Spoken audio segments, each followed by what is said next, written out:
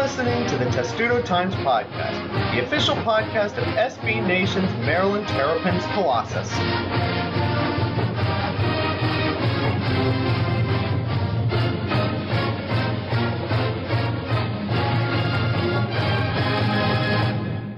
And welcome to episode 94 of the Testudo Times Podcast, where I'm here to address a concern from the comments on a few of our previous shows. I'm not related to Max Bortenschlager in any way.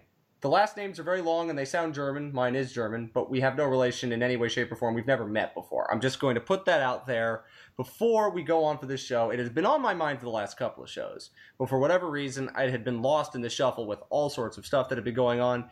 To be honest, it could have easily been lost in the shuffle after everything that's going on this past weekend, but I'm getting it out now. I felt like I need to address that controversy in air quotes, and I am now getting it off my shoulders.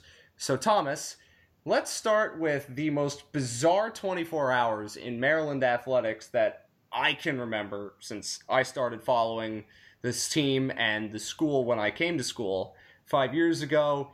Kevin Anderson is on administrative leave, but he's really fired, and this came out of nowhere. How does this happen, and what kind of process leads to this news being dropped on a football Saturday? Well, the thing with that is that, you know, it wasn't out of nowhere to us. We had known about it for a little while. It's one of those where I was surprised that it was kind of announced when it was, you know, right before I was going to leave to cover a football game, and you know, on a Saturday, Big Ten Network was here. Just a lot of stuff going on there. I mean, but I think that was in the works for a while, and we are still trying to hunt down, you know, if there's anything, you know, if there are specific reasons for it, or if it's just a general, Kevin Anderson and Wallace Lowe didn't seem to get along that well, which, you know, if you'd pay attention, you would notice, that was clear to me when Wallace Lowe was like publicly campaigning for Chip Kelly to be Maryland's head coach. And I forgot that actually happened. Yeah, the president of the university decided he wanted this football coach, and they didn't even talk to that football coach, I don't think. So, yeah, I mean, they never got along great, and I think for contract reasons, it was going to be time soon, and I guess maybe him interviewing for the Cal job might have been a tipping point. I think the compromise that has been reached is that they'll pay him for the 6 months that he's on leave, quote unquote, and he'll take that time to, you know, find out his next chapter. I mean, because he's 62. He's been a very powerful person in a lot of places, and so he's got to find the next step for him. And yeah, I mean, whatever has been said about Anderson, you know, he's been effective at least, and I think he'll be solid whatever he does next.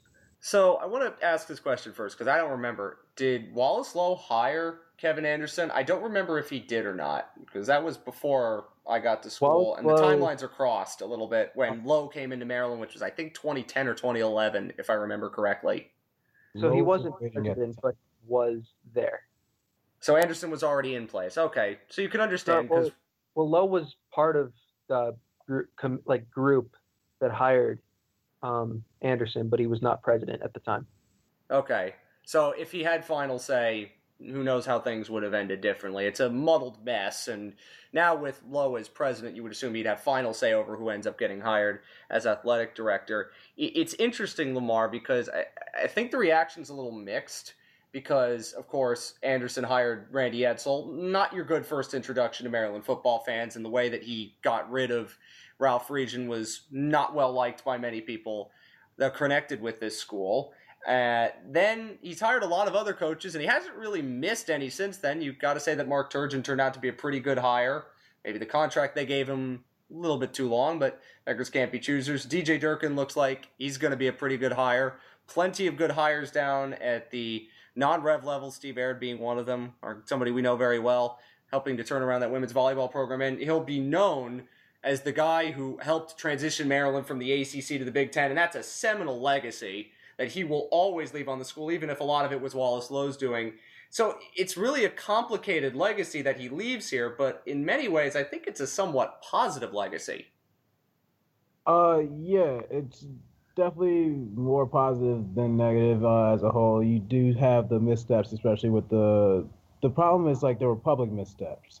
That might be where some of that happened, but he did uh, leave a positive legacy on Maryland athletics, especially during that transition period to the Big Ten. You don't accidentally win the most league titles as soon as you join. That's done from a structural level, and yeah, he had.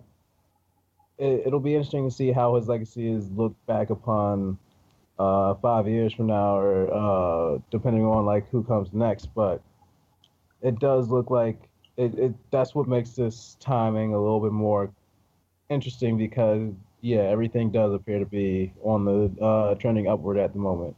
It is fascinating, Thomas, because as you said, football looks to be going on the up and up. The season has gone very Maryland football, but there's no reason to think that this program's on the wrong track. There's a lot of successes going on in Odd-Revs. They just won 2 lacrosse national titles, but when it's a personal relationship that's going sour, as it seems to have been, we don't know much more than anyone else does at this point as to why this happened and why it's happening now.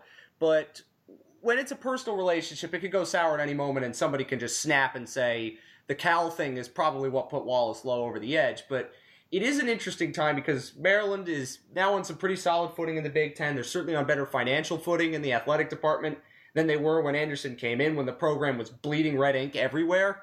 And that's why I think, as we said, his legacy is mostly a positive one, even if his initial days with Maryland are not going to be well remembered by many. Yeah, I think it's one of those where, a lot of people will give him different credit for a lot of the things that are going on.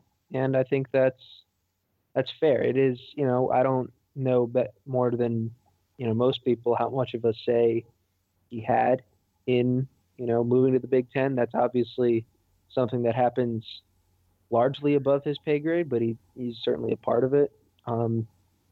The hiring of certain coaches, how much of that's him, how much of that is other people. I think ultimately he leaves a good legacy, but I don't think he leaves an irreplaceable legacy. I think a lot of people just seem to have mixed feelings on him, and feel like, especially right now with Damon Evans, it seems like there's going to be some continuity with that, and I think at least for the short term, that'll be a good thing because, as we've said earlier, I mean, things are going fine. Maryland athletics, every program is either doing well or seems to be on the up. So at least for now, having some continuity, Evans has been here pretty much since Anderson's been here. That should help. So let's go to a couple of aspects of this before we start to transition to bigger topics as to who the next AD could be. The first of which is the most interesting part of the story that we had heard through the reporting is that Kevin Plank is a really big Kevin Anderson defender, and he was the reason why this didn't happen sooner. And that's a dynamic that plays a really big role in this AD search to come is Kevin Plank, who is essentially the third biggest apparel company in the country, is Maryland's biggest donor. And the fact that he stepped in to prevent Anderson from being fired, well, fired in air quotes, is an interesting development, and I don't know how much say he has going forward. You assume he has a lot of say because of the money that's involved. But his involvement in preventing Anderson from being let go of earlier is something that is such a fascinating aspect of how this program develops going forward, not just football and basketball, but all sports because of his connections and his money. That's something that we always have to keep in mind, and I think just the fascinating aspect of the way he has been personally involved in this situation is something that we absolutely have to take note of. Agreed. I mean, I don't know how much of a role he'll play in directly deciding the next guy, but I would assume it's a big role. They won't make. I know they won't make that decision without him at least getting a word in. So Now we must look at the immediate future of the athletic department and then more of a long-term future. You have the immediate future, as you talked about, with Damon Evans, as it looks like he's going to be running day-to-day operations, as he kind of has been recently. But then there's been that talk from Maryland boosters that they want Gary Williams as interim AD, which is weird. I know Barry Alvarez is a thing. I think that one already. Oh, did it already go down the drain? It's probably for the best. Yeah.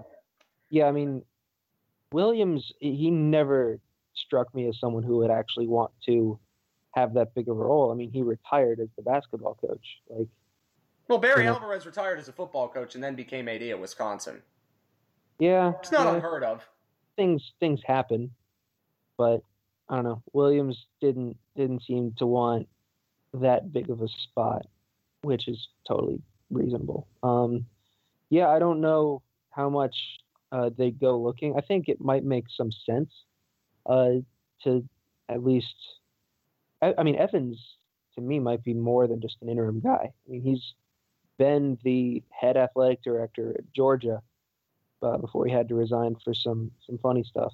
Yeah, but he came from that and has now been at Maryland for 7 years. I think he's certainly qualified to run the athletic department. I'm intrigued to see to what extent they do look elsewhere and when they start doing that. I would be surprised if they didn't look elsewhere, because whatever you think about Maryland in terms of a program in the Big Ten and where they are in relative distance to everybody else, they are a Power 5 school, and they have the backing of one of the biggest apparel companies in the country. That makes this a very attractive job for many different athletic directors who are on a lower level looking to move up, or if you're at a smaller school at a Power 5 level and you want a new opportunity, that could happen. We just saw Washington State's A-team go to Nebraska. So it's not unheard of, and we have no intel on this process, and think we have not much intel on how coaching searches work and how recruiting processes work. I have even less idea of how an athletic director search will work. But Lamar, before we move on to other things that went on this weekend, and there are lots of them, do you think that we see Damon Evans end up getting this job full-time, or how do you think if there is a search for athletic director, it would work? I'd be surprised if Evans ends up the full-time guy, just because the end to his Georgia stint was pretty publicly funny. So it's hard to avoid that, and I think it'll be hard for Maryland to avoid that. Yeah, I think just because of that being attached to him, they will all open up the coaching, the AD search. Not sure how it ends up. If he proves to be able to, if he earns the job, he may still be able to earn the job, but I wouldn't be surprised if this ends up in a high-profile search. I would assume it would be, because you don't get many Power 5 AD openings coming up every day. It's not something that happens overnight. Happened with Nebraska, obviously, as we mentioned before, but certainly interesting times at the top of Maryland's athletic department, and then you get to all of the aspects with the sports as this news was breaking, and most of us first heard about this news, or at least some of us first heard about this news, Thomas, when Devon Dotson committed to Kansas, because apparently the Kansas boards, the in-the-know folks, or hashtag ITK, if you were a soccer fan, you'll understand that little reference, but they apparently knew that Kevin Anderson was in some trouble more than we did, which is weird. I mean, I will say this again. I mean, I personally had known since during the Ohio State game, actually, is when I was told about it. And Lamar was actually the guy who told me about that, because he had heard it from somebody. So rumors had been swirling. But it had been somehow these rumors, for however prevalent they were, they'd been kept really under wraps until that report came out, or until the Kansas message boards had learned about it. It was one that every reporter I spoke to said they had known about it, but they hadn't gotten enough on it to, report anything until the Masson guy did, I guess. And even his initial report turned out to be a little off. And then Maryland tried to do that whole thing where they said, no, he's still the AD. And then the next day they crafted a more actual statement. And then on Monday, he released a statement, and then I think they're just going to try and leave it at that. So, yeah, I mean, I feel like a handful of people would have known. I don't know how it spread to Kansas. See, that's the thing. Like, I don't doubt that anybody in the know would know these things, and most of the journalists, obviously, including you guys, knew it. But the fact that it was kept largely under wraps, and we hadn't heard really public rumors about it until Friday night before it broke. I mean, again, maybe the details were pretty nebulous and vague, but the general ideas out there. Just in my personal view, being more distant from the situation because I'm not in College Park anymore, I find it a little bit surprising that there weren't like drips and drabs from people coming out saying something's up here. And I mean, again, these situations can happen in all sorts of different ways. And with college athletic departments, it's really weird how they operate. But again, I'm a little surprised that we hadn't heard more rumblings about this publicly before it really blew up. But again, maybe that's just me not being as plugged in as maybe I should have been. But whatever it is, Thomas, we found out about it when Devon Dotson committed to Kansas. Then, the next day, the consolation prize in Eric Ayala commits to Maryland. So, in terms of on-the-court things for Mark Turgeon, now that he has a little bit of worries about who his next athletic director is going to be, on the court in this very important recruiting class, they get Ayala, they don't get Dotson. This was one of the outcomes you suspected was very likely. I think you said last week it was the most likely outcome, if I remember correctly. I believe both Jared and I did say that. I think it seemed pretty reasonable, so it's the outcome that has exactly happened. So what is the outcome now that Eric Ayala is going to Maryland and Derek Dotson is going to Kansas? I don't know. I don't really know if it changes too much because they're the same position. It doesn't make anything too drastically different for Keldon Johnson, who's considering Maryland and Kentucky and Texas, and I think Florida State's the fourth, or NC State, one of those two. And I don't think it makes anything super different from Moses Brown. Maryland still has room for 5 as we stand in this class. And, you know, your dream class of that included the 2 commits already, Jalen Smith, Aaron Wiggins, plus, say, Johnson, Brown, and then you weren't sure. So who could be the 5th?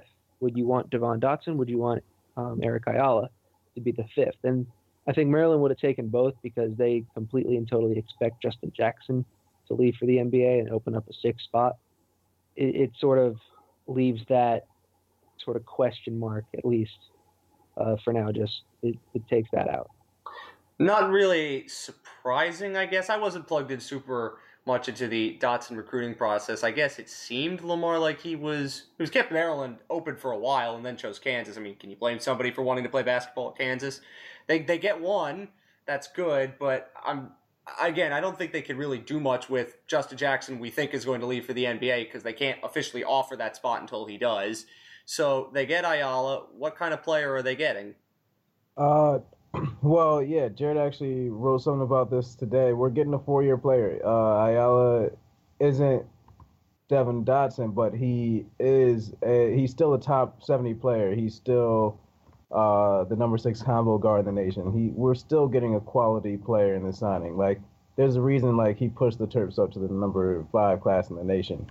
He'll probably be here for the next 4 years, which is good because he'll be one of those players, one of those first couple guards off the bench. And honestly, like, that's been one of the things that the Terps have lacked in the last couple of years. Now you add him, it's like you have Ayala, you have Daryl Morcell, who'll probably be in his 2nd year as like an off the bench guard. You're adding a solid bench presence in the backcourt and really building up that depth. It's important to build up that depth, and that's been a problem for Maryland in the past couple of years with backcourt depth. We have seen that for many years. So, Thomas, they now have 3 commits already in the class for 2018. They are at the 5th graded class in the country, which is incredible for Maryland. Even though we all love this program so much, we don't expect it to be that high, and they still have at least 2 more open slots, even without Justin Jackson leaving for the NBA, which we all consider. As you said before, they're still set up pretty well for the rest of the class, but I think it's going to take a little bit longer for the rest of it to shake out, especially considering what else is going on in college basketball and the fact that Moses Brown hasn't committed yet and might be waiting until next spring to do so, as we've talked about before. Yeah, I think it's one of those. It's tricky because I think it's pretty clear their top options their favorites still on the board are Keldon Johnson and Moses Brown, and they have a reasonable shot at both.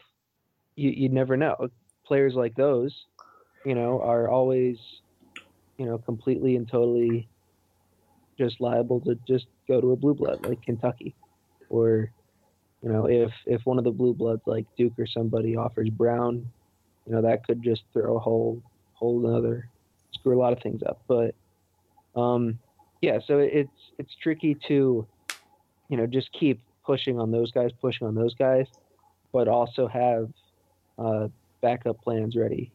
I think they always have backup plans ready. You have to. College recruiting is all about, well, we have number one options, but we know we might not be number one on their list, so you have to have backup options. And I guess Ayala is, in many cases, a backup option.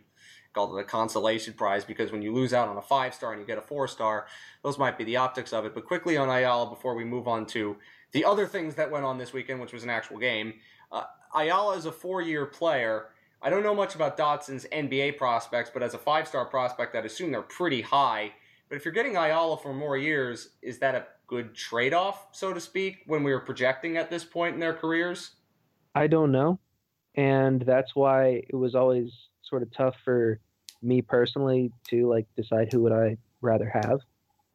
Dotson, I think would have been around probably 2 years, because he's like the 25th or I think he was 24th in the composite rankings. Not that translates too much to the NBA. So I mean, he had the kind of game that he would be a prospect at some point. He might not be right now. So I think they would have had him for a couple of years, but he would have been kind of like Trimble, at least a candidate to leave early. And Ayala, at least at the moment, is not that.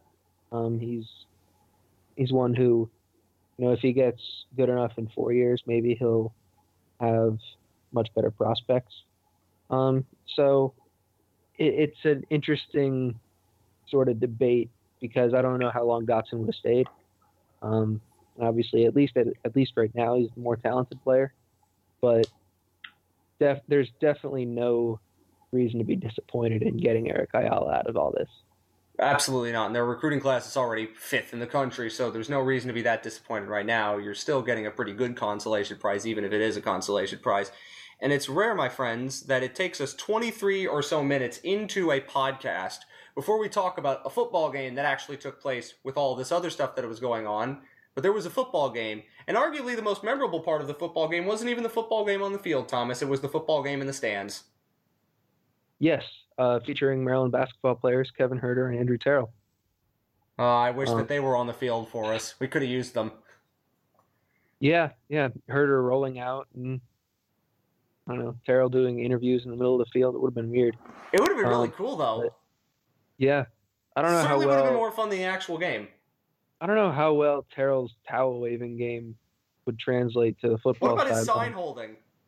The juice sign. I think he'd be pretty good at that. You would think, but I just don't know yet. We have to ask him. I will ask him later. I would hope you would do so. I will go to Maryland Media Day on Halloween and ask him. I am waiting for this great content on TestudoTimes.com. It will be amazing. Oh, yeah. How good is Andrew Terrell holding a sign that says excessive juice? We're talking about this because we don't really want to talk about the football game, which was largely bad. It was not a good day for the team on the field, Thomas, and it's frustrating because it now seems like a season that had so much promise multiple times is going to end where a lot of us kind of thought it would at the beginning of the season, which was no bowl game. If they had beaten Northwestern, a decent chance at 6 would have still been there. Now, 6 looks like a very tall ask, especially when their defense got pushed around by an offense that, well, it hadn't really looked that good all year, and this was a team that got destroyed at Duke and bullied Maryland in their own stadium. Yeah, it was not great. The stat that has jumped out at me most is the last 2 weeks, and I know one of them was against Ohio State, but when you allow 1,115 yards and gain 406, you should not be you will probably go 0-2 in those 2 football games. And in one of those games, they only lost by 16. Yeah, well, the fact that Maryland was even in that game speaks to their ability to create turnovers, and their defense is like still kind of that bend but don't break defense because they forced a bunch of field goals. Yeah, and they were still in it even though they were outgained by about 200. I mean, the first half was just a disaster. They started okay. They had a lead early, and then Northwestern just started to totally tear them apart offensively.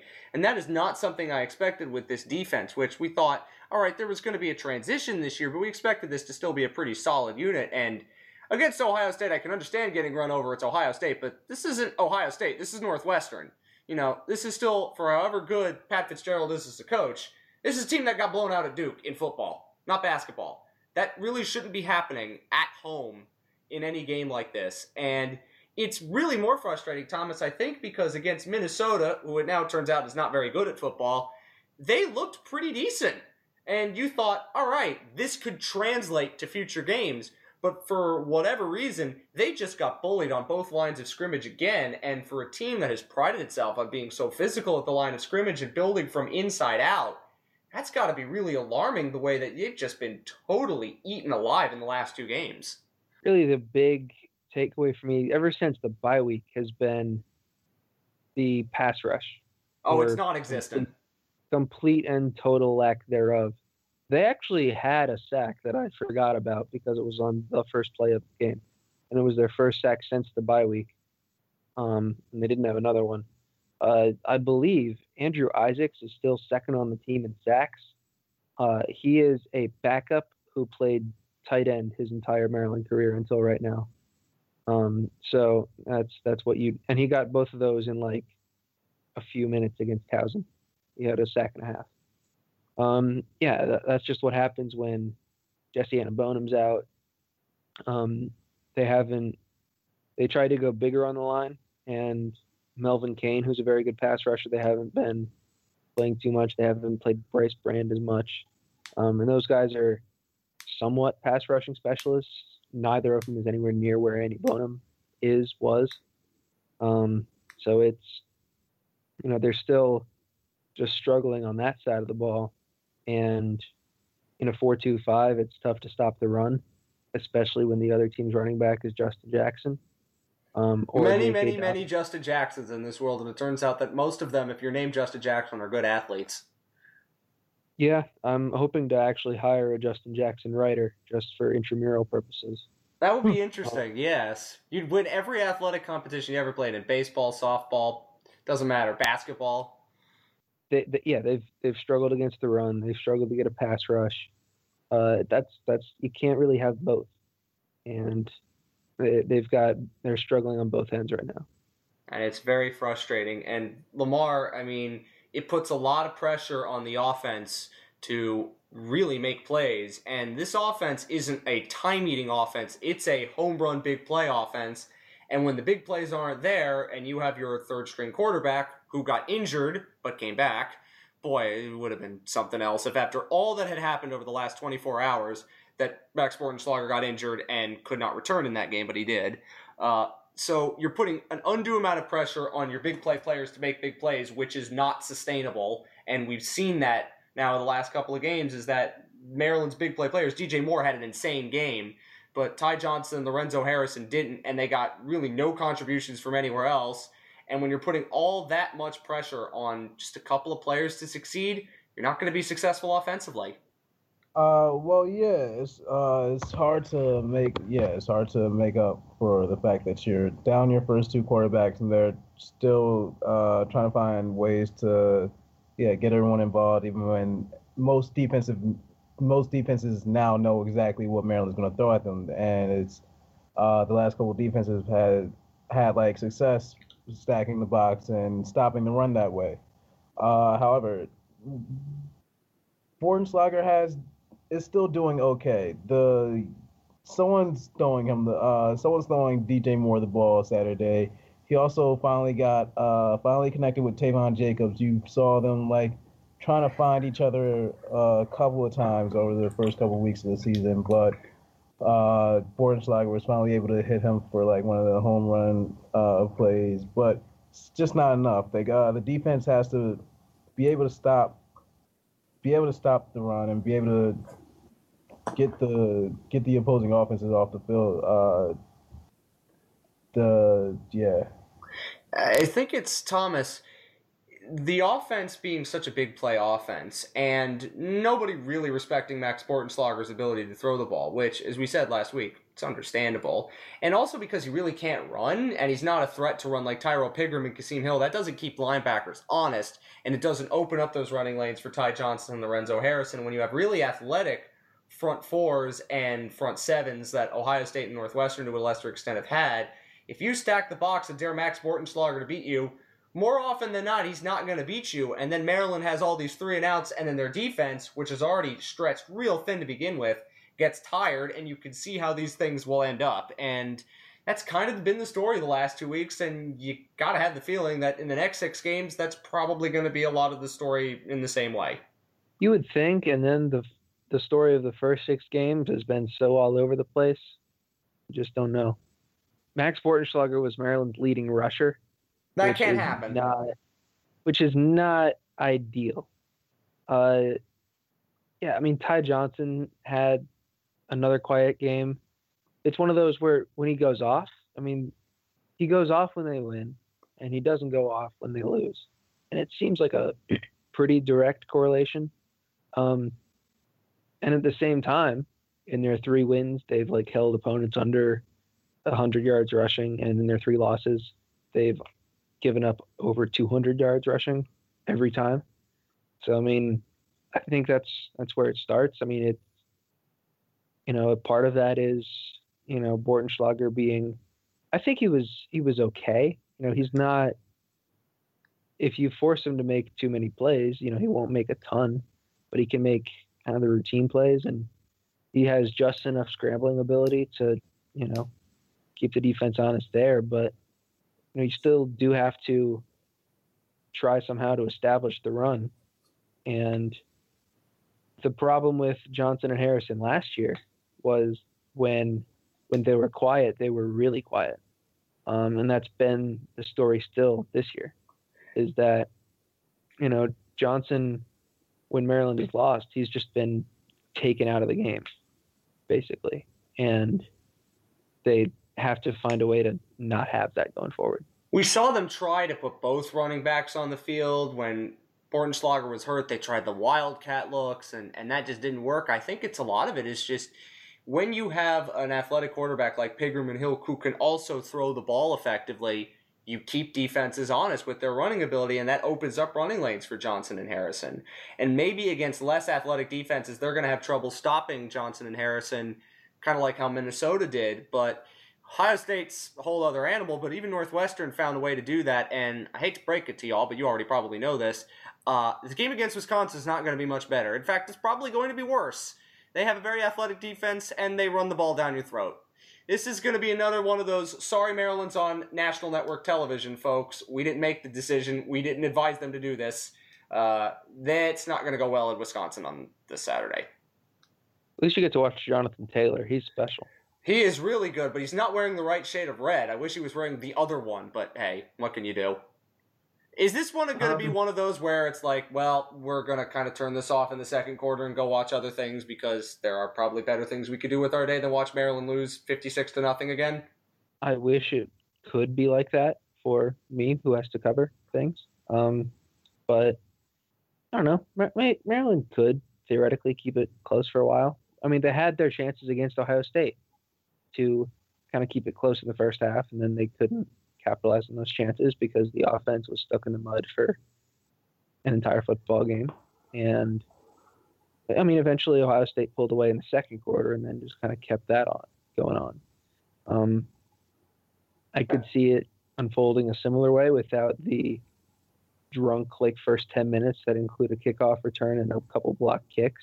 I don't see a scenario where Maryland threatens to win this game, but I don't know. They could hang around for sure. What I think ends up happening is Wisconsin's not an Ohio State where they have an explosive offense and they'll hang 60 on you. That's not who they are.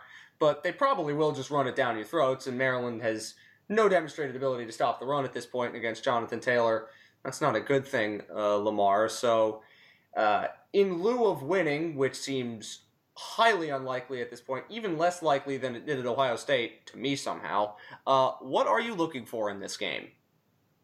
Any sort of running game out of Ty and Lolo. I don't think Maryland is going to win this game, but they have to prove that even in the loss they can get the running game going, because there's no chance they compete in the Big Ten if teams can completely shut down a large portion of their offense. And that seems to be, Thomas, the biggest issue is they were so reliant on Ty Johnson and Lorenzo Harrison, and they're amazing, but they were really reliant on them every time they win, and they don't have tons of other options. And again, you can't blame them. They don't have their top two quarterbacks, but because of that, and in the Big Ten, when teams can beat you in so many different ways, most of them can beat you in so many different ways. It turns out Minnesota can't, and Rutgers probably can't. But that's the most frustrating thing is, now teams know how to scheme against them, and there are good coaches in that Maryland offensive meeting room, and they haven't figured out a way to readjust. And I don't know if that should be concerning. I don't know if that's just a product of they don't have their quarterbacks, and that's bad luck. But I mean, we got to see the running game get something going at some point, right? I mean, it has to happen. Maybe it happens against Rutgers, because anybody can run against Rutgers, but at some point, don't you think the running game has to get back in track? Yeah. I mean, I a few minutes earlier in this podcast, I said they've run the ball well when they've won, and when they lost, they've been kind of quiet there. You have to do that. That's the identity of this offense. That's not changing. Yeah. Even when Walt Bell decides to throw the ball a lot more than he probably should, which has been an issue we've seen in some games, even if the running game isn't working. I mean, you got to pound it until you can't anymore, and I think sometimes he abandons the run a little too early, but I might be nitpicking at this point with the way that Maryland's offense is going. So we don't expect it to go very well on Saturday, but at least it never seemed like he abandoned it. I mean, he just knew that everyone was geared to stop it, and I don't know. It didn't seem like they had an answer for it, and they haven't for a couple weeks. That's what I'm trying to. I keep hoping that they're going to find one, and they just can't seem to. It's one of those things where, the plan they put together to win with Bortenschlager on the road at Minnesota was a fantastic job of coaching, and then a very good Ohio State team figured out what they did, and then they sniffed all that out, and then Northwestern did a lot of the same. And Wisconsin's going to do a lot of the same, and you just have to adjust to the adjustment of your adjustment. It's how sports works, and it's weird, and I don't know. They haven't been able to do it yet, and I don't think it's happening against Wisconsin. But you do have something to look forward to on Saturday, because Maryland Madness is happening on Saturday, and that's good. It is officially basketball season, which I think a lot of Maryland fans are really happy to say right now because of everything that has gone on in this football season and the fact that an athletic director was fired. Thomas, how excited are you about Maryland Madness? About the event itself? Well, I like the event. I think it's cool. I've always enjoyed it. I think it's nice. I'm more excited because it means basketball season is basically here. I mean, their first game is in 2 weeks? Well, preseason game, I think. Yeah, I think something like that.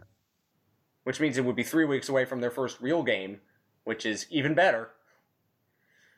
Yep.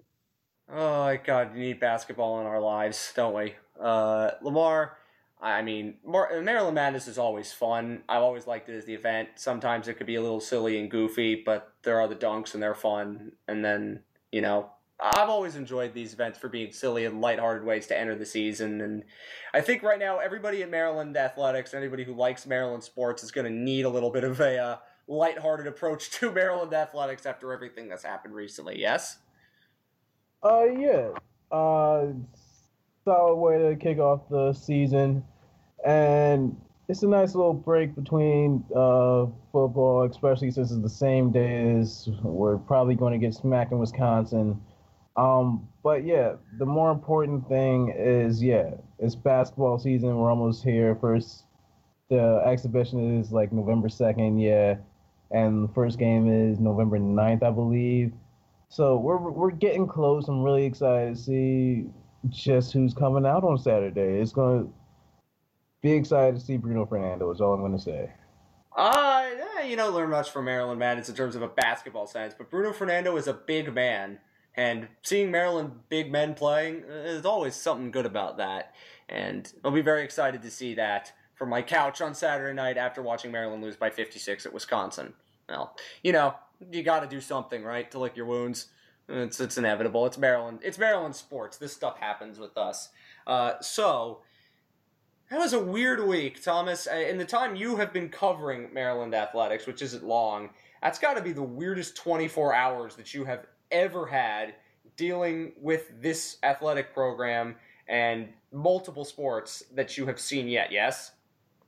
Yeah, it was something crazy because like the Ayala thing happened during the basketball game or during the football game with Dotson the night before and Anderson just that whole time, and then BTN's at the school too, and everybody in the crowd obviously kind of knows what's going on, and you can even see it in Mark Turgeon's eyes. He knows it, and also there's nothing quite like just watching a play, and like the ball is in the backfield, and the crowd is just groaning because someone dropped a football that was tossed from one section to another.